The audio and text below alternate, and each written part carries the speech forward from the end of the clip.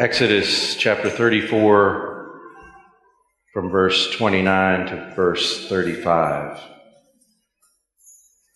When Moses came down from Mount Sinai with the 2 tablets of the testimony in his hand, as he came down from the mountain, Moses did not know that the skin of his face shone, because he had been talking with God.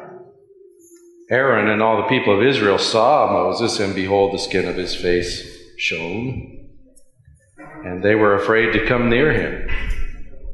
But Moses called to them, and Aaron and all the leaders of the congregation returned to him, and Moses talked with them. Afterward, all the people of Israel came near, and he commanded them all that the Lord had spoken with him in Mount Sinai. And when Moses had finished speaking with them, he put a veil over his face.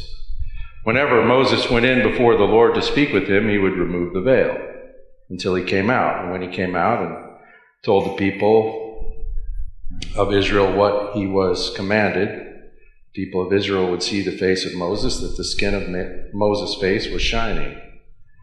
And Moses would put the veil over his face again until he went in to speak with him. May the Lord bless the reading of his word. If you look at history, who do you see as the great people of history? Who would be on your list of the greatest ever? If you were a Jewish person, then the person that you might name is Moses. Now, there are some others you might name, but probably not. Moses would be the guy. You might name Abraham, but probably Moses. You could name David. Moses. Elijah was a great man. Great demonstrations of the power of God in the person of Elijah. But certainly, he would not compete with Moses. Who would you name? Who would you name? Today we're looking at Hebrews. We're beginning into chapter 3, and we're going to study this text, first 6 verses of Hebrews chapter 3. Here's what it says. Therefore, holy brothers, you who share in a heavenly calling, consider Jesus, the apostle and high priest of our confession, who is faithful to him who appointed him, just as Moses also was faithful in all God's house. For Jesus has been counted worthy of more glory than Moses, as much more glory as the builder of a house has more honor than the house itself. For every house is built by someone, but the builder of all things is God. Now Moses was faithful in all God's house as a servant to testify to the things that were to be spoken later. But Christ is faithful over God's house as a son, and we are his house, if indeed we hold fast our confidence and our boasting in our hope.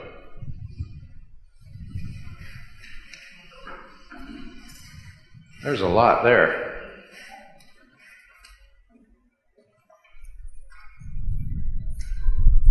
And we have already compared Christ to the angels and said that he's above the angels. And now we're going to say He's even greater than Moses. Now remember, the title of this book is Hebrews, and this letter is written to Hebrew Christians. And these Hebrew Christians, because some persecution was kind of on the horizon, they were anticipating significant trouble because of their association with Jesus. They were thinking of playing down their association with Jesus, some of them. And maybe instead of church, going to synagogue for a while. This is appalling to the writer of Hebrews. And I can't overstate that. And so this is the purpose. He's saying, what? How can you even think of such a thing? Well, his answer to the question, how can you think of such a thing, is you're not thinking of Jesus. Of just who that guy is. So he begins, the commandment in chapter 3 is, consider Jesus. Now we're going to come back to exactly what that means in a minute, but his point is, stop and think about Jesus. But he says at the beginning, therefore. So he's saying this, he's giving this commandment, consider Jesus, on the basis of what he's said in chapter 2, and maybe all the way back to chapter 1, maybe all the way back to verse 1, but he's basing his argument here, consider Jesus, on some facts that he's presented, like Jesus is the pioneer of our salvation. That's at the end of chapter 2. Jesus is the Son of God who has been made flesh, so that if you want to be assured that God Himself understands your troubles, even your temptations, you just need to think of Jesus, who is made flesh, who is made like his brothers in every way, we read in chapter 2. Even so that he was tempted in every way, just as we are. And we talked about how that means in his case, because he always must successfully resist temptation, that actually was longer, harder work for him than any of us have ever given to it. And he was perfected through suffering. The perfect Son of God was perfected as a man. How? Through suffering, and we read in chapter 2, the suffering of death, and we read in chapter 2, the death that atones for our sinfulness. And so he is the high priest of our salvation. He's the perfect image of God. And when we say he's the perfect image of God, we mean he's the perfect man. Here's just a little thing. When you're reading the Bible, I just want to plant this in your head so that whenever you run across Jesus being described as the image of God, I want you to notice that that is not about his godness, his divinity, his deity. That's not telling you that Jesus is God. That's telling you that he is a man. But the perfect man. Because it is man that is made to bear the image of God into creation, so that we live in fellowship with God, and out of that fellowship with God, we exhibit God's nature in the world. That's our calling as human beings. Jesus is that guy in perfection at all times. As a man, he perfectly exhibits God's nature and character. We read that in chapter 1. He is the exact representation of his nature. He's a better man than me or you. He's more perfectly human. I'm a broken human. He's a whole human.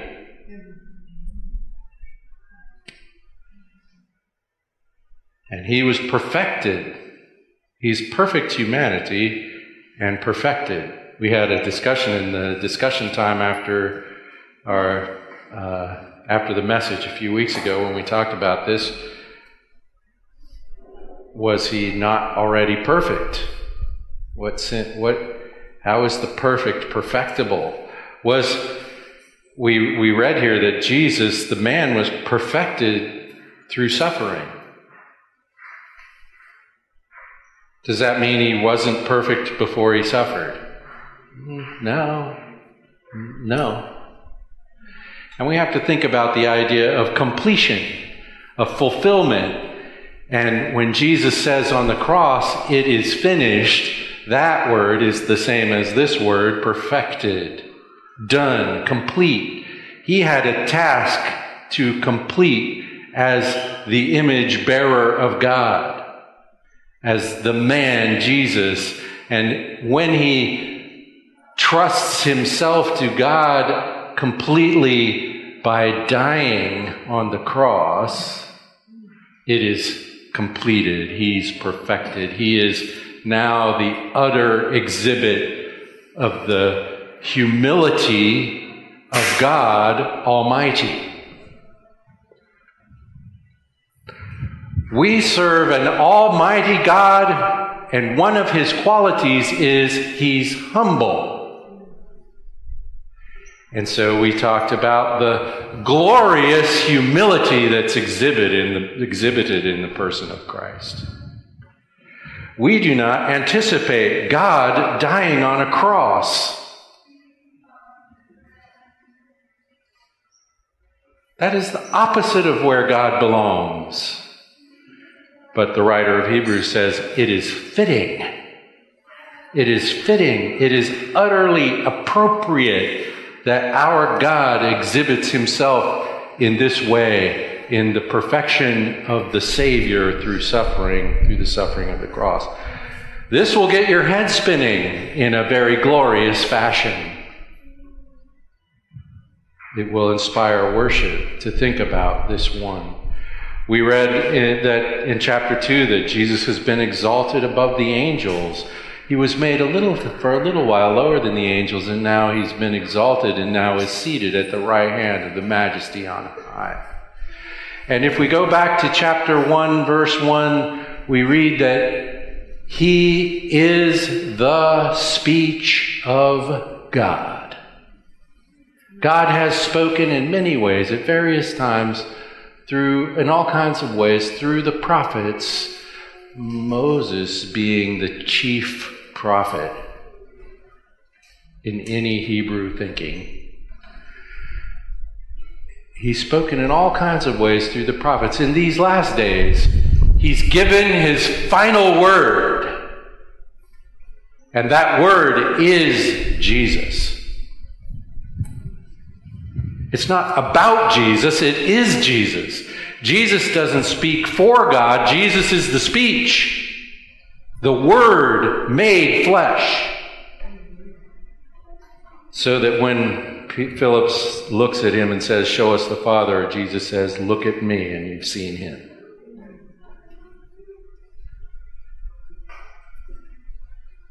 Therefore, notice Jesus. How appalling it is that if all of these things are true, that human beings fail to notice. Now, we got to stop for a second and notice who the writer of Hebrews is talking to. He says, holy brothers. Holy brothers. Now, if we see the word brothers right here, we should be reminded that we've just seen the word brothers in chapter 2. When we've read that he is not ashamed to call us brothers. Can't get over that. He's not ashamed to call us brothers. We are the brethren of the Son of God. Well, that makes us God's children as well. Holy brothers. Well, that word holy is interesting. It means sanctified, set apart. We read about that in chapter 2. Those who are being sanctified and the one who sanctifies them are from the same Father. Therefore, he's not ashamed to call them brothers. See how that goes together? The holy brethren. We are the children God has given. That's in chapter 2, verse 13. That God has given his children to his Son. We read about that all over the book of John. Those whom God has given me come to me, and whoever comes to me I never turn away. And I don't lose a single one of them, and I will raise them up on the last day. Those people are who is addressed here. The children God has given. We're the delivered people. That whole text in chapter 2 is an exposition of Psalm 22, which you might remember when we talked about it. And there's a whole class of people that God is called upon in Psalm 22 to deliver, including the Savior of those people, who is calling upon God to deliver him. And that's the psalm that Jesus quotes on the cross when he says, my God, why have you forsaken me? He is trusting himself completely to God in the sacrifice of the cross. And God delivers us with him. This is huge. Then the other way he addresses this group who he's calling to consider Jesus is those who share in a heavenly calling. The word share is literally a word for partner, like stockholder. Those who are partners in the heavenly calling. I'm still working on the significance of that. So there's a calling, and those who are in Christ are part of the partnership of that calling. Wow. It's a heavenly calling. Well, this reminds me of things he said in chapter 2, that it was fitting that the Father, in bringing many sons to glory, would perfect the author of their faith through sufferings. So he's bringing many sons to glory. Well, that's a heavenly calling. That's a heavenly calling. In Christ, we are brought up into the fellowship of the triune God. In chapter 2, verse 11, he says he's not ashamed to call them brothers. So this calling is also a naming. I am named the brother of Christ. You are named the brother or the sister of Christ. I think this is also a reference to the congregation in Psalm 22, receive a heavenly calling, and there's a gathering for worship. So I think when we talk about partners in the heavenly calling, we're talking about where the calling is from, the right hand of the Majesty on high, and where the calling is to, the fellowship of the right hand of the Majesty on high. And so all through the book of Hebrews, we're going to see this time and again. The people of Christ are gathered into the fellowship, the divine fellowship, the eternal fellowship of the triune God. And their enjoyment of each other and their fellowship together, their partnership in all things together. The Trinity is sometimes described with this word perichoresis. Peri means around. Choresis means dance. And so we learn that the Trinity, each person in the Trinity is a person, and they possess all there is of God, but the Son is not the Father, and the Father is not the Spirit, and the Spirit is not the Father or the Son. There's three persons, but they share one nature. There's only one God. Our minds are blown already. And when we talk about this, we think one of the words we need to use in a sound understanding of this, to the extent we can understand it, is this word perichoresis. And that means that whenever any one of the persons of the Trinity acts, the others act as well. They're always dancing around one another. There's a intimate coordination in the working of the persons of God in their unity. They're one. They're perfectly one. Jesus says, I pray that they may be one like you and I are one. Oh my goodness. That is Jesus referring to the gathering of his people into the great unity, oneness of God Almighty himself, to join in the fellowship, the partnership of the Trinity itself. We are those people in Christ. Now he says, look, holy brethren, partners of the heavenly calling, stop. I'm trying to get the idea of consider. It's a word that means take notice. Take notice. This is the commandment. Consider Jesus. Here's something I can observe about myself, and therefore I project it onto all of you. I believe it's true of you too, because I really don't want to be the only guy this way.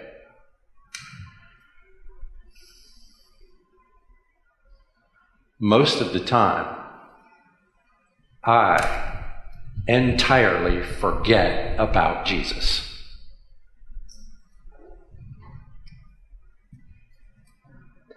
I am really busy thinking of almost anything else. I need this reminder. I can very easily forget all about Jesus and think something I'm doing might be important.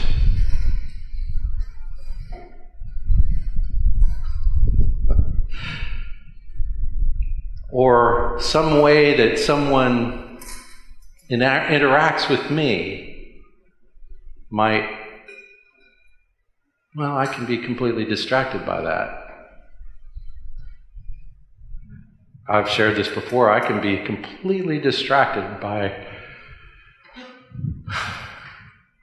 calling my bank on the phone and they're not acting exactly the way I need them to act.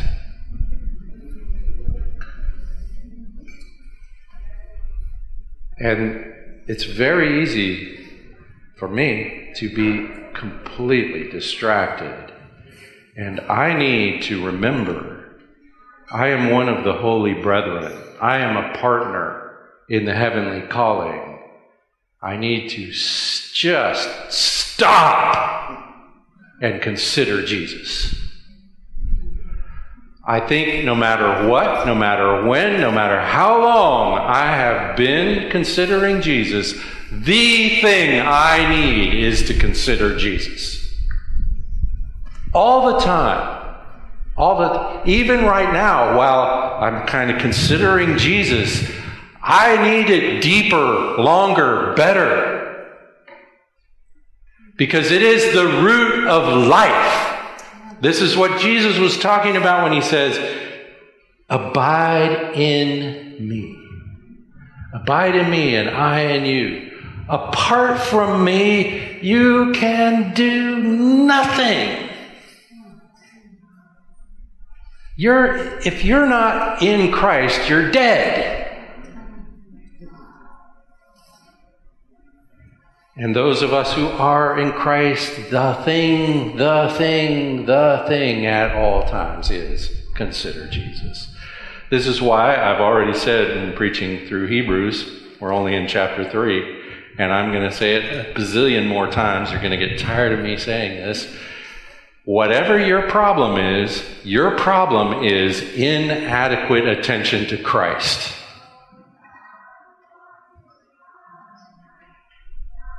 This is the thing. And he says, pay attention to Christ. Consider Christ the apostle and the high priest of our confession.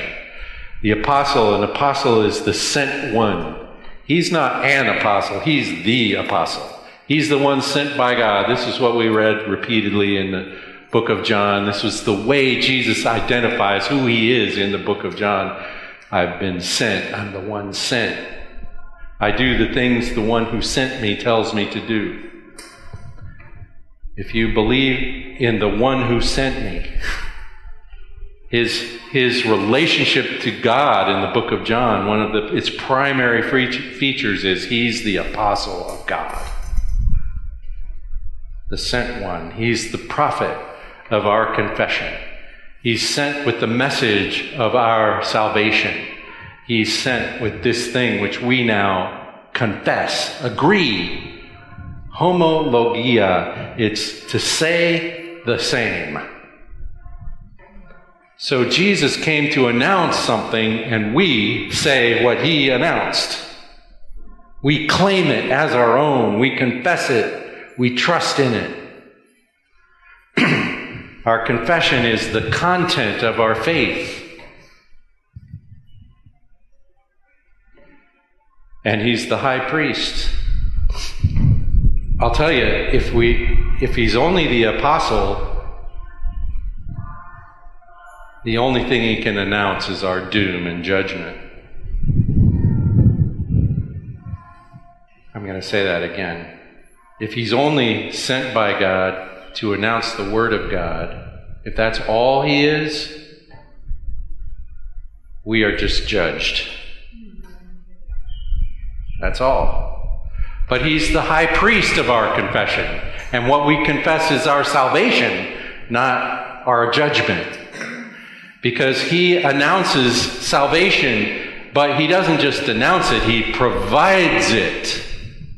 As our high priest, he's the one who makes the sacrifice that brings us before God. He's the one that presents us to God. He's the one that makes us presentable to God. He's our high priest, our sacrifice maker. So we confess Christ. We confess Christ. So he's the one who brings the message we confess. He's the one who atones for sin so that we can make our confession, and he is the one we confess. The Word of God. Think about it. However hard you've been thinking about it, you could think about it harder. And if you do, if you stop and consider Christ, it will turn you inside out and upside down and upright.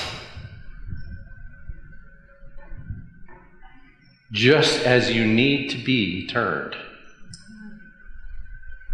When we trust in Him, we are transformed. So he goes on. I don't know if we're going to make it through all of this, but we'll see how we go.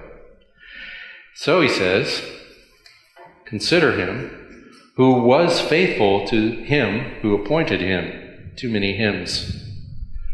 Consider Jesus who was faithful to God who appointed Jesus. Appointed him apostle and high priest.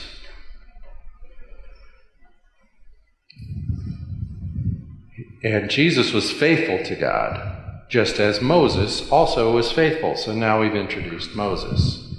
And we notice this sort of a comparison. There's nothing to denigrate Moses in this text.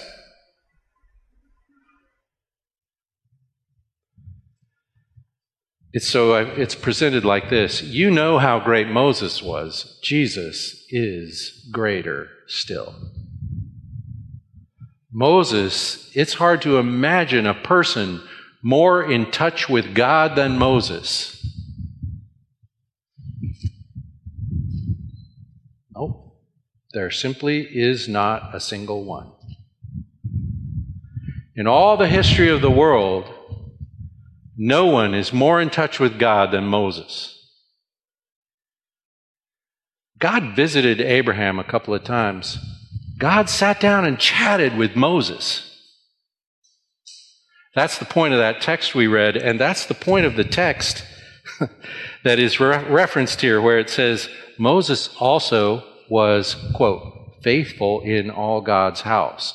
That is not a line composed by the writer of Hebrews. It's a line composed by Moses. And you can find it in the book of Numbers, chapter 12, verse 7. You know what happened in Numbers chapter 12. It is a crazy story. I'm telling you, you should go read it. What happened was Moses married a woman, a Cushite woman, we read. Miriam and Aaron didn't like that woman, partly because she's a foreigner. So Miriam and Aaron, Moses' sister and brother, are gossiping. They're doing that. You know what I'm talking about, right? Look at that woman. That did not please God. So God comes down and he says to Miriam and Aaron and Moses, come on over to the tent of meeting. I've got something to share. So they come together in the tent of meeting, and God says, you know, there are prophets that receive a word from me and share that word. And then there's Moses, who I meet with face to face. That's where this line comes from. When God says that. And then I'm not going to tell you how the rest of the story plays out. You just have to go read Numbers 12. But God says this about Moses. Moses is not just any old prophet. Moses is the one who meets with me personally. Nobody in the history of the world is more in touch with God than Moses. God said so himself. So we read this. Jesus was faithful to him who appointed him, just as Moses was also faithful in all God's house. That was the line, the description God used to describe Moses. He is faithful in all my house. For Jesus has been counted worthy of more glory than Moses. So both Moses and Jesus were faithful in God's house.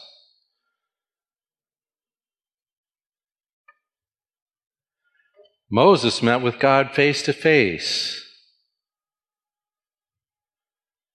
Jesus is the face of God. Oh, that's different. If you wanted to ask the question, whose face was Moses looking at? He was looking at the Son of God, the eternal, pre-incarnate Son of God, that when he met with God face to face. We know this because John says no one has seen the Father at any time. Jesus, his Son, reveals him. So, he goes on. He says, Jesus has been counted worthy of more glory than Moses. Jesus is the reason for the glory of Moses.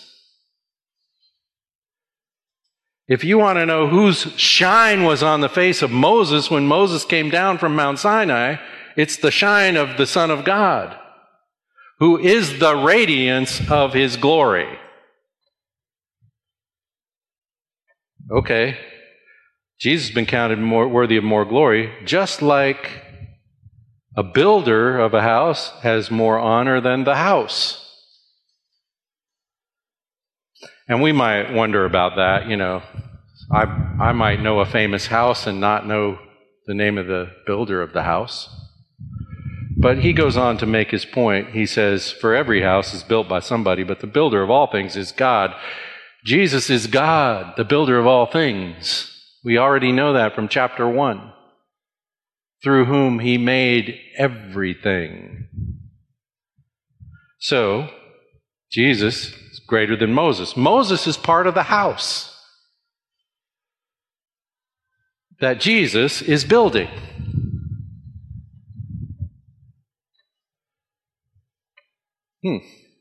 Now he goes on. He says, faithful in all God's house. Moses was faithful in all God's house as a servant to testify to the things that were to be spoken later. Okay, Christ is faithful not in God's house, over God's house, not as a servant, as a son. See the difference? Moses is faithful as a servant. Jesus is faithful over the house. He's the authority in the house. And he's the son. Okay, well, people have servants in their house nowadays. Some people have servants in their house and children in their house. Yeah, that's what we're talking about. The honor of the servant. They might be a very faithful servant and therefore come to receive great honor from the owner of the house. But the son is also the owner of the house. It's a difference. Now, it's interesting here, the word for servant is a religious word. In some churches, even today, we have a priest and we have acolytes, attendants. So if you were to go to a Roman Catholic Mass, the priest would be offering the service, and he's really a priest in the way they think. So he's offering actually the body and the blood of Christ for real, right there. And he has attendants, people who serve him so that he can serve the Mass. Typically, kids do this. They're acolytes, they're attendants. That's the word here. In the Greek, it's theraton. It means attendant. Moses is that in the house of God. Jesus is the Son. Now we also know already, right? Because it's right here, he is the apostle and high priest. So Jesus is the priest that Moses serves in the house of God. And Moses served for a particular reason, for a testimony of things to be spoken later. What is that? What is the testimony of things which were to be spoken later? Well, what is spoken in Hebrews? You remember from chapter 1? What is spoken in the book of Hebrews is Jesus. Jesus is the speech of God to end all speeches of God. He is the speech, the very incarnate Word of God. So Moses testifies to Christ. Now, Hebrew Christians in this day and age, when this was written, they all knew that. In fact, all Christians knew that. The scripture that we used for the purpose of preaching Christ was the scripture that the writer of Hebrews uses, Psalm 22, Old Testament. And now he's saying, and Moses too. Well, that's what Jesus said, right? He said it in John. In John chapter 5, verse 46. He says, if you believed Moses, you'd recognize me, because Moses wrote about me. So this teaching that Jesus is the subject of Moses' writings comes from Jesus himself. You know, you remember that story when these guys, after the cross and the resurrection, they had decided, I'm going home. So they were heading home. And this guy comes along and joins them walking on the road. It's Jesus. But he somehow disguises himself so they don't recognize who he is. And you know what he did, right? He opened the scriptures. Well, what scriptures would those be? Well, none of the New Testament scriptures existed yet. They're the Old Testament scriptures. And he explained to them from the books, beginning with Moses and all the prophets, it says, all the things that they had come to see in Christ, he explained to them from the Old Testament, from the books of Moses. Moses was for a testimony of things which would be spoken of later, namely Jesus.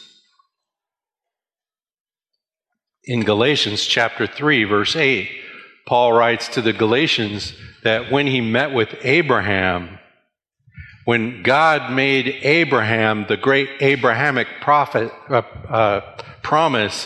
that all the nations of the world would be blessed through the nation that comes from Abraham, you know how Paul describes that in the book of Galatians. He says, God preached the gospel to Abraham when he said that. The gospel of who? Jesus. Jesus is the subject of Moses. Moses was faithful in God's house as a servant for a testimony of things which were to be spoken later.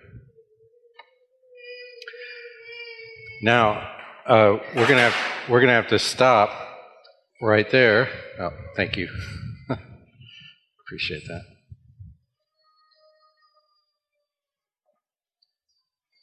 Because we're really out of time. But where we go next is Christ is faithful over God's house as a son. And then the closing of this paragraph, and we are his house. Oh, we are his house. And next time we'll talk about who is we, because that's kind of an important question. And he identifies who we are. when he says, we are his house. So this morning, we stop, as we do every week, and we stop to consider Jesus. Now, we can learn a lot from the scriptures about how to live, about practical principles of life.